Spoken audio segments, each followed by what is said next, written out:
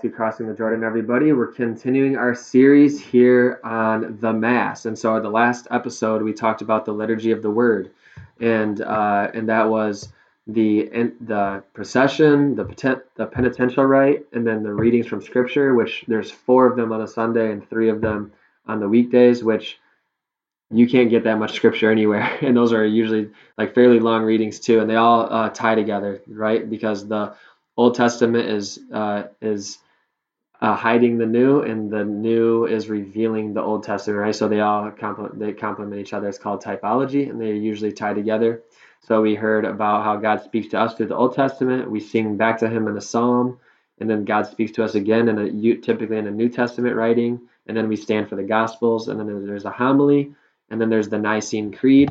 And then actually right after that, we do prayers of the faithful. So then we stand and we pray for the entire world, the current situations that are going on for the church. And we do this because we wish everybody was at this Mass, and we are united across the world in this, right? Because we're all participating in that one eternal sacrifice and that worship of heaven that's happening eternally. We're participating in it. So, but we're praying for the entire world because we wish everybody was there participating in that heavenly worship.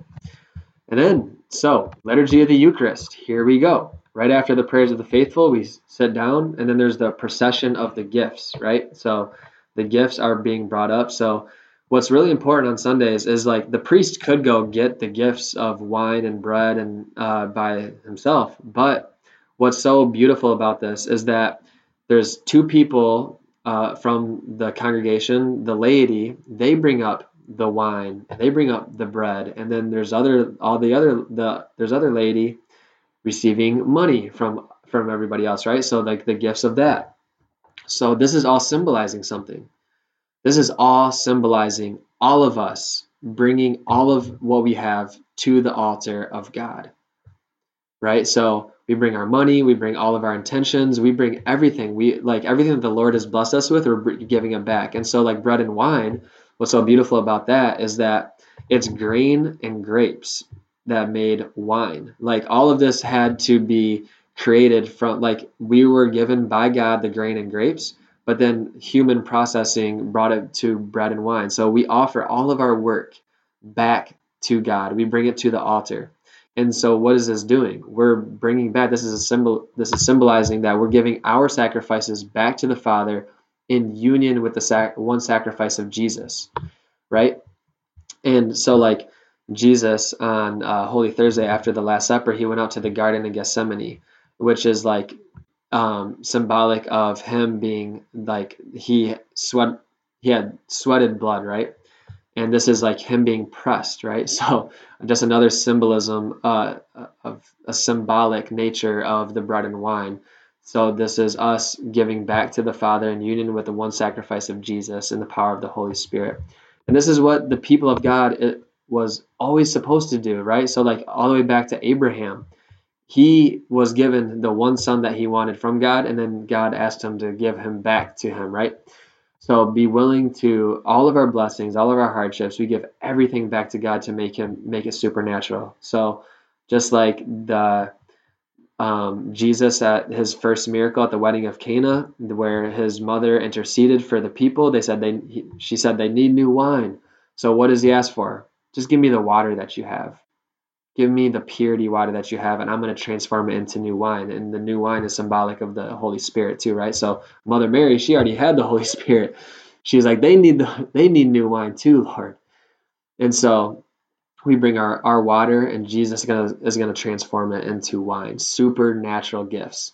So now it's this supernatural transformation because it's giving in union with the Son of God back to the Father. And because we are the church, we are Jesus's body, and so we are offered we offer back to the Father in Jesus because we are also lambs, according to Romans 8:36. Jesus is the Lamb of God, but we're supposed to be lambs of God as well. And we offer ourselves in union with Him as our bodies are living sacrifices, just like Romans 12:1 says. And guess what? Jesus, He's a living sacrifice, just like in the book of Revelation. He is a sacrifice, but He's also glorified. He is the Lamb of God, the Son of God. He's also the eternal High King, the eternal High Priest. So He is this both and. He's a living sacrifice, and we offer our bodies back to the Father in union with that one living sacrifice of that one Lamb of God in Jesus. How awesome! And then the priest will hold up the bread with just bread. And the priest says to the Father, "Blessed are you, Lord God of all creation, for through your goodness we have received this bread we offer you, fruit of the earth and work of human hands. It will become for us the bread of life." And then we all say, "Blessed be God forever." I'm sorry, guys. I just realized the first 5 minutes of this episode I did without my microphone being on. So I'm going to keep it as is, though. So sorry for the first 5 minutes if it's bad quality. But then the priest will say he'll take the wine and giving it to the Father. "Blessed are you, Lord God of all creation, for receive this wine we offer you, fruit of the earth and work of human hands. It'll become for us our spiritual drink. Blessed be God forever." Everybody repeats. And that's only if you can hear the priest. But this is so beautiful because the Jewish prayer literally used to say for bread and wine, "Blessed are you, Lord, our God, King of the universe, who creates the fruit of the earth. Amen." Then they say for the wine, "Blessed are you, Lord, our God, King of the universe, creator of the fruit of the vine. Amen." So it's a lot. This is the Christian version of it, right? And then the priest will take the wine and then he'll pour just a little water in it. And there's two reasons for that. One, it's because in ancient the Passover meal and in just ancient Judaism, they would put a little water into wine because the wine would be so strong, so the water would actually like dilute it a little bit for a practical reason. But also, it's this really beautiful symbolic part too. The priest, as he's putting the water into the wine, he says, "May we come to share in Christ's divinity as he humbled himself to share in our humanity." Praise God. Isn't that so beautiful? And then the priest will say, "With humble spirit and contrite heart, may we be accepted by you, O Lord, and may our sacrifice in your sight this day be pleasing to you, Lord God." And then he turns and he says, "Wash me, O Lord, from my iniquity and cleanse me from my sin." And I believe that's from Psalm 51. And as he's saying that, they pour water on his hands. And then he says, and then we all stand and he says, "Pray, brothers and sisters, that my sacrifice and yours may be acceptable to God, the Almighty Father." And we all say, "May the Lord accept the sacrifice at your hands for the praise and glory of his name, for our good and the good of all his holy church." And so why do we say that? Because it's our sacrifices united with Jesus. And this is just after, right? After that we take up the collection, the bread and wine, and we offer ourselves, giving everything back to the Father in union with Jesus and the power of the Holy Spirit and that eternal sacrifice that Jesus made to redeem, transform our entire lives, right?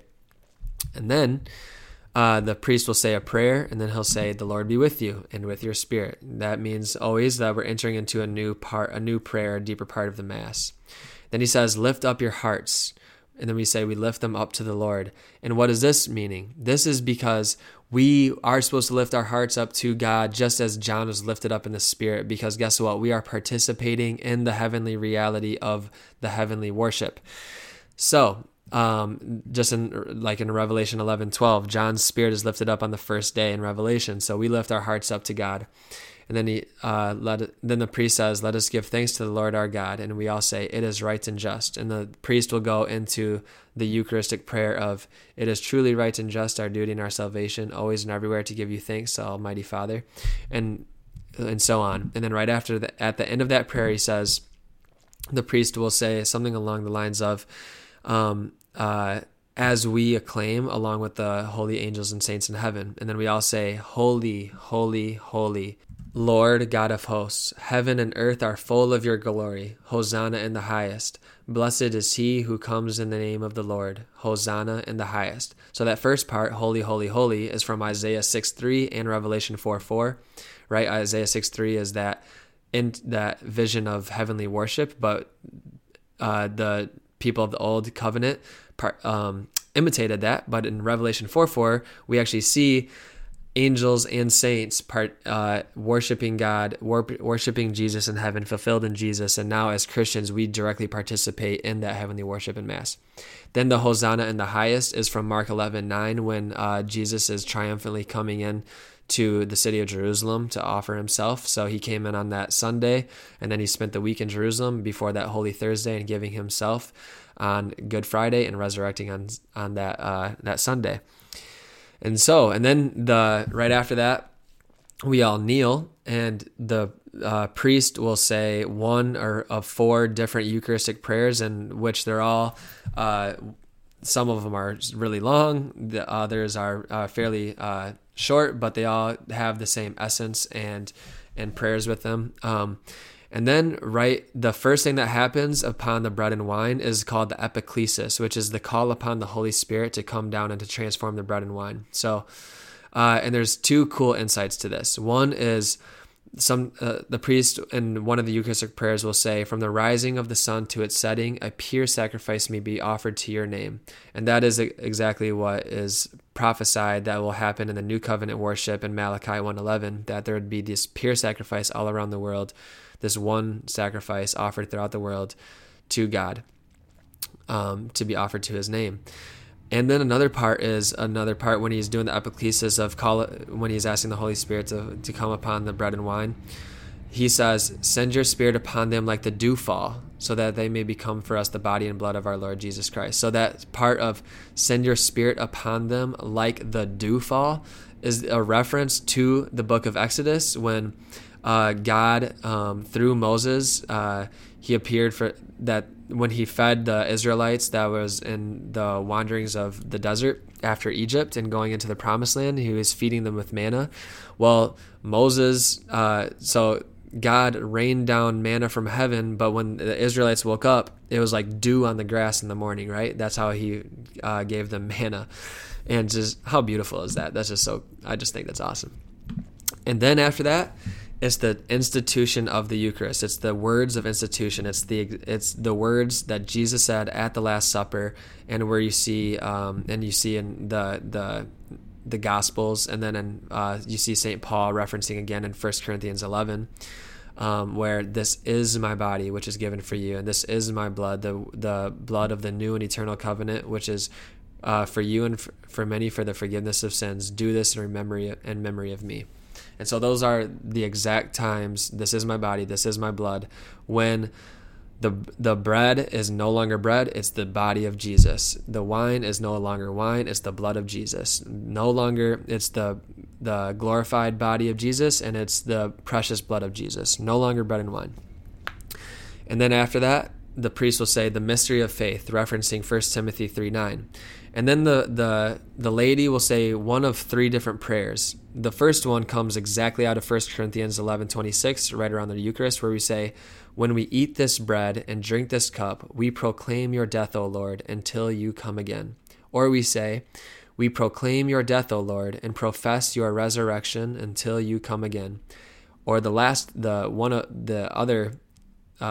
the three prayers is that we say, "Save us, Savior of the world, for by your cross and resurrection you have set us free."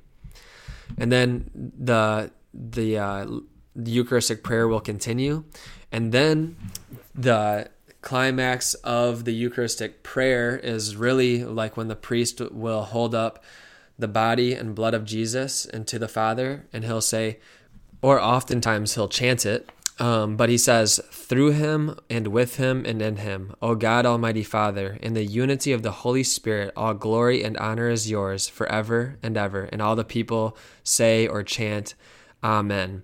And that's the great amen that is referenced in Revelation 19:4 and Revelation 22:21.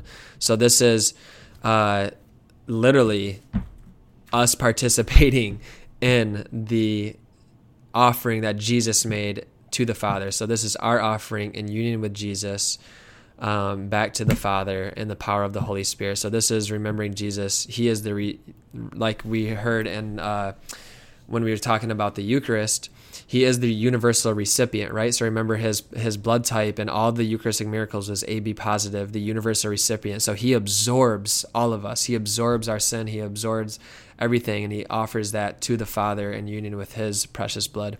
And this is the moment that we give ourselves to him, to the Father. And then after that, the priest will say, at the Savior's command and informed by divine teaching, we dare to say. And then we all say the Our Father. And why we say we dare to say, and this is another podcast episode, I'm sure, but is that particularly in the part where we say, forgive us our trespasses as we forgive those who trespass against us. We're asking the Father is to match his forgiveness with how we forgive other people. So we really want to start forgiving people, and that's only by God's grace. That is not a natural thing to do. We can only do that with Jesus. And thy kingdom come, thy will be done on earth as it is in heaven. Give us this day our daily bread. So actually that sounds pretty redundant, right? Give us this day our daily bread. Actually, that word for daily bread is the first time that we see it used in that Koine Greek in the New Testament. And a lot of people, I forget the word of it. I think it's like eposeus or something like that. And actually, like when you literally break it down, it literally means super substantial bread. So this is not just normal bread. This is super substantial. And this is a Eucharistic prayer, right? So we say the Our Father, and then the priest will say at the end, deliver us, O Lord, we pray, from every evil. Graciously grant peace in our days, that by the help of your mercy we may always be free from sin and safe from all distress, as we await the blessed hope and the coming of our Savior, Jesus Christ. And then we all say, for the kingdom and the power and the glory are yours, now and forever, which is always interesting because that's tradition and not in Scripture, but everybody says that part. Catholics, Protestants, whatever. And then the priest will say, Lord Jesus Christ, who said to your apostles, peace I leave with you, my peace I give to you. Look not on our sins, but on the faith of your church, and graciously grant her peace and unity in accordance with your will, who live and reign forever and ever. And we all say, amen. And then he says, the peace of the Lord be with you always. And we say, and with your spirit. And what's so beautiful about this part is that the peace of the Lord be with you always is because Jesus is the King of peace. He is the King of Salem. Like Melchizedek, he is the King of Salem, the King of peace. Jesus is the high priest. He is peace itself.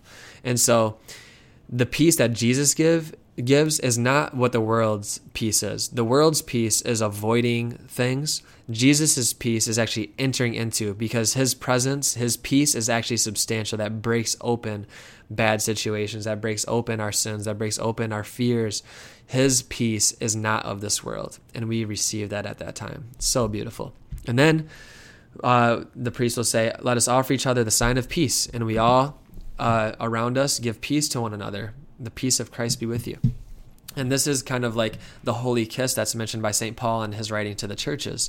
Greet each other with a holy kiss, and this is the sign of peace. And then right after that, we all say, which is, and you see specifically in the Gospel of John and the book of Revelation, because they both had the same author, but you get this emphasis of Jesus as the Lamb of God. In Revelation, it's multiple times, the Lamb, the Lamb, the Lamb, the Lamb. In the Gospel of John, Jesus is the Lamb of God who takes away the sins of the world, according to John the Baptist, right? So we say, Lamb of God, you take away the sins of the world, have mercy on us. Lamb of God, you take away the sins of the world, have mercy on us. Lamb of God, you take away the sins of the world, grant us peace. And so every single time you see things done in 3 times, it's because it's like completely separated from like what we know. Like God is holy, holy, holy, like something that we can never, ever, ever do, like ever, ever, ever be. Like God is that, and God wants us to be that, and therefore we need God to do it. That's why he sent us the Holy Spirit. And it's the same thing with the Lamb of God. Lamb of God, Lamb of God is because it's Jesus, Jesus, Jesus. He is the sacrifice, the one that makes perfect this offering back to the Father that can only be satisfactory to the Father for what sin has caused for us, right? He is the eternal remedy. So right after that Lamb of God, you take away the sins of the world. Then we get on our knees, and Jesus is held up. His body and blood are held up, and the priest will say, behold the Lamb of God. Behold him who takes away the sins of the world. Blessed are those who are called to the supper of the Lamb.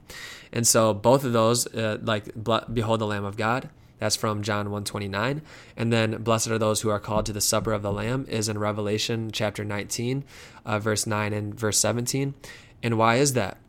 Because Revelation is centered, the whole worship is centered on the Lamb of God. And what is the Mass happening? It is a sacrifice, it's communion, and it's sacrifice, communion, and a communion meal, right? So the supper of the Lamb, we get to feast on the Lamb of God that takes away the sins of the world. And then right after that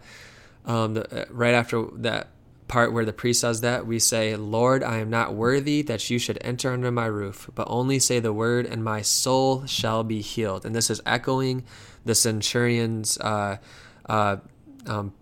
saying back to Jesus, when the centurion wants him to come and heal his servant. And this is found in Matthew 8:8 and Luke 7, verse 6. And so now we get to come forward and receive our Lord and Savior the most complete and substantial way here on earth. We actually get to participate in that marriage supper, that supper of the Lamb. We get to receive Jesus Christ, body, blood, soul, and divinity. It's just awesome. And then after that, it's a Thanksgiving meal, right? So like right after that, a lot of people will leave after Mass sometimes. This would be like going literally to a Thanksgiving meal, having the best Thanksgiving meal ever, and then eating and without saying thanks, just leave. But the meal's not over yet. This is a communion meal. We go back, and then Thanksgiving, right? The Eucharist is Thanksgiving, Eucharistia, Thanksgiving. We just received Jesus himself, the Eucharist. And the priest is still in persona Christi. The Mass is not ended. And then so we thank him. We just received the bread of life itself. And then after that, we stand and we pray together, and then it's the end of Mass and the procession. So the Lord be with you and with your spirit. May Almighty God have bless you in the name of the Father, Son, and the Holy Spirit. And then we mark ourselves with the sign of the cross, and then go forth, the Mass is ended, or go in peace, glorifying the Lord by your life, or something along those lines. That's the end of Mass. And then the procession happens, and the priest walks out, and then all the faithful walk out behind him. And guess what? This is supposed to be an empowering part. This is not for us to just stay there in that worship, because God has placed us here on earth in order to bring heaven here on earth, right? Just like we said in the Our Father. Well, we just participated in the heavenly worship, so then we have heavenly graces moving out from the sacrament of the Eucharist and the Mass that we just had, and going out, bringing heaven to earth in our reality around us, bring our homes, our families, our friends, our strangers, wherever we go, our co-workers, everywhere we go, bringing heaven to earth. And we just got swept up into heaven in Mass. This is not human beings doing, this is God's doing. He came down to us and he swept us up into heaven every single time we go to Mass. And so, we're just so spoiled as Catholics. Like, how awesome. Praise you, Jesus, for giving us this beautiful sacrament of yourself in the Eucharist, and giving us the Mass for just sweeping us up into heaven, so that we can participate in that heavenly worship of you, the Father, and the Holy Spirit. And thank you, God, for giving us the Mass. You're so beautiful, Jesus. And so that ends our detailed conversation and walk through the Mass. And so don't let anybody ever say, where is the Mass in the Bible? Because guess what? The Mass is saturated in the Bible, and the Mass is saturated with the Bible. You won't hear the Word of God more than anywhere else other than the Mass for a full hour. And it's literally us walking through salvation history, being a part of it, the word proclaimed, God speaking directly to us, this Trinitarian movement that we get to participate in, the heavenly worship that we participate in, and then receiving the Lamb of God, the bread of life in Jesus Christ, who gives himself every single day for us in Mass. So praise God. I just absolutely love the Mass, and it's just so beautiful. I really want to go to more different of those, a little bit different rites because I've heard the Byzantine is beautiful.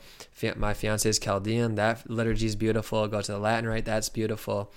go to a Latin original, like not original, but the Latin High Mass, the Pre-Vatican II, and that's absolutely beautiful. And yeah, we get to participate in heaven every single time we go to Mass. If only we knew. So, yeah, I hope you enjoyed this. And actually, we're going to have a few more episodes. We're going to talk about the Passover meal. We're going to talk about some stickier topics too, I guess, like why Catholics can only receive communion at a Catholic Mass.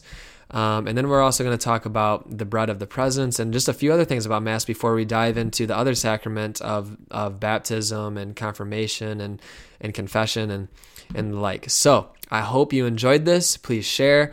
Let me know what you think. Let me know if you have questions.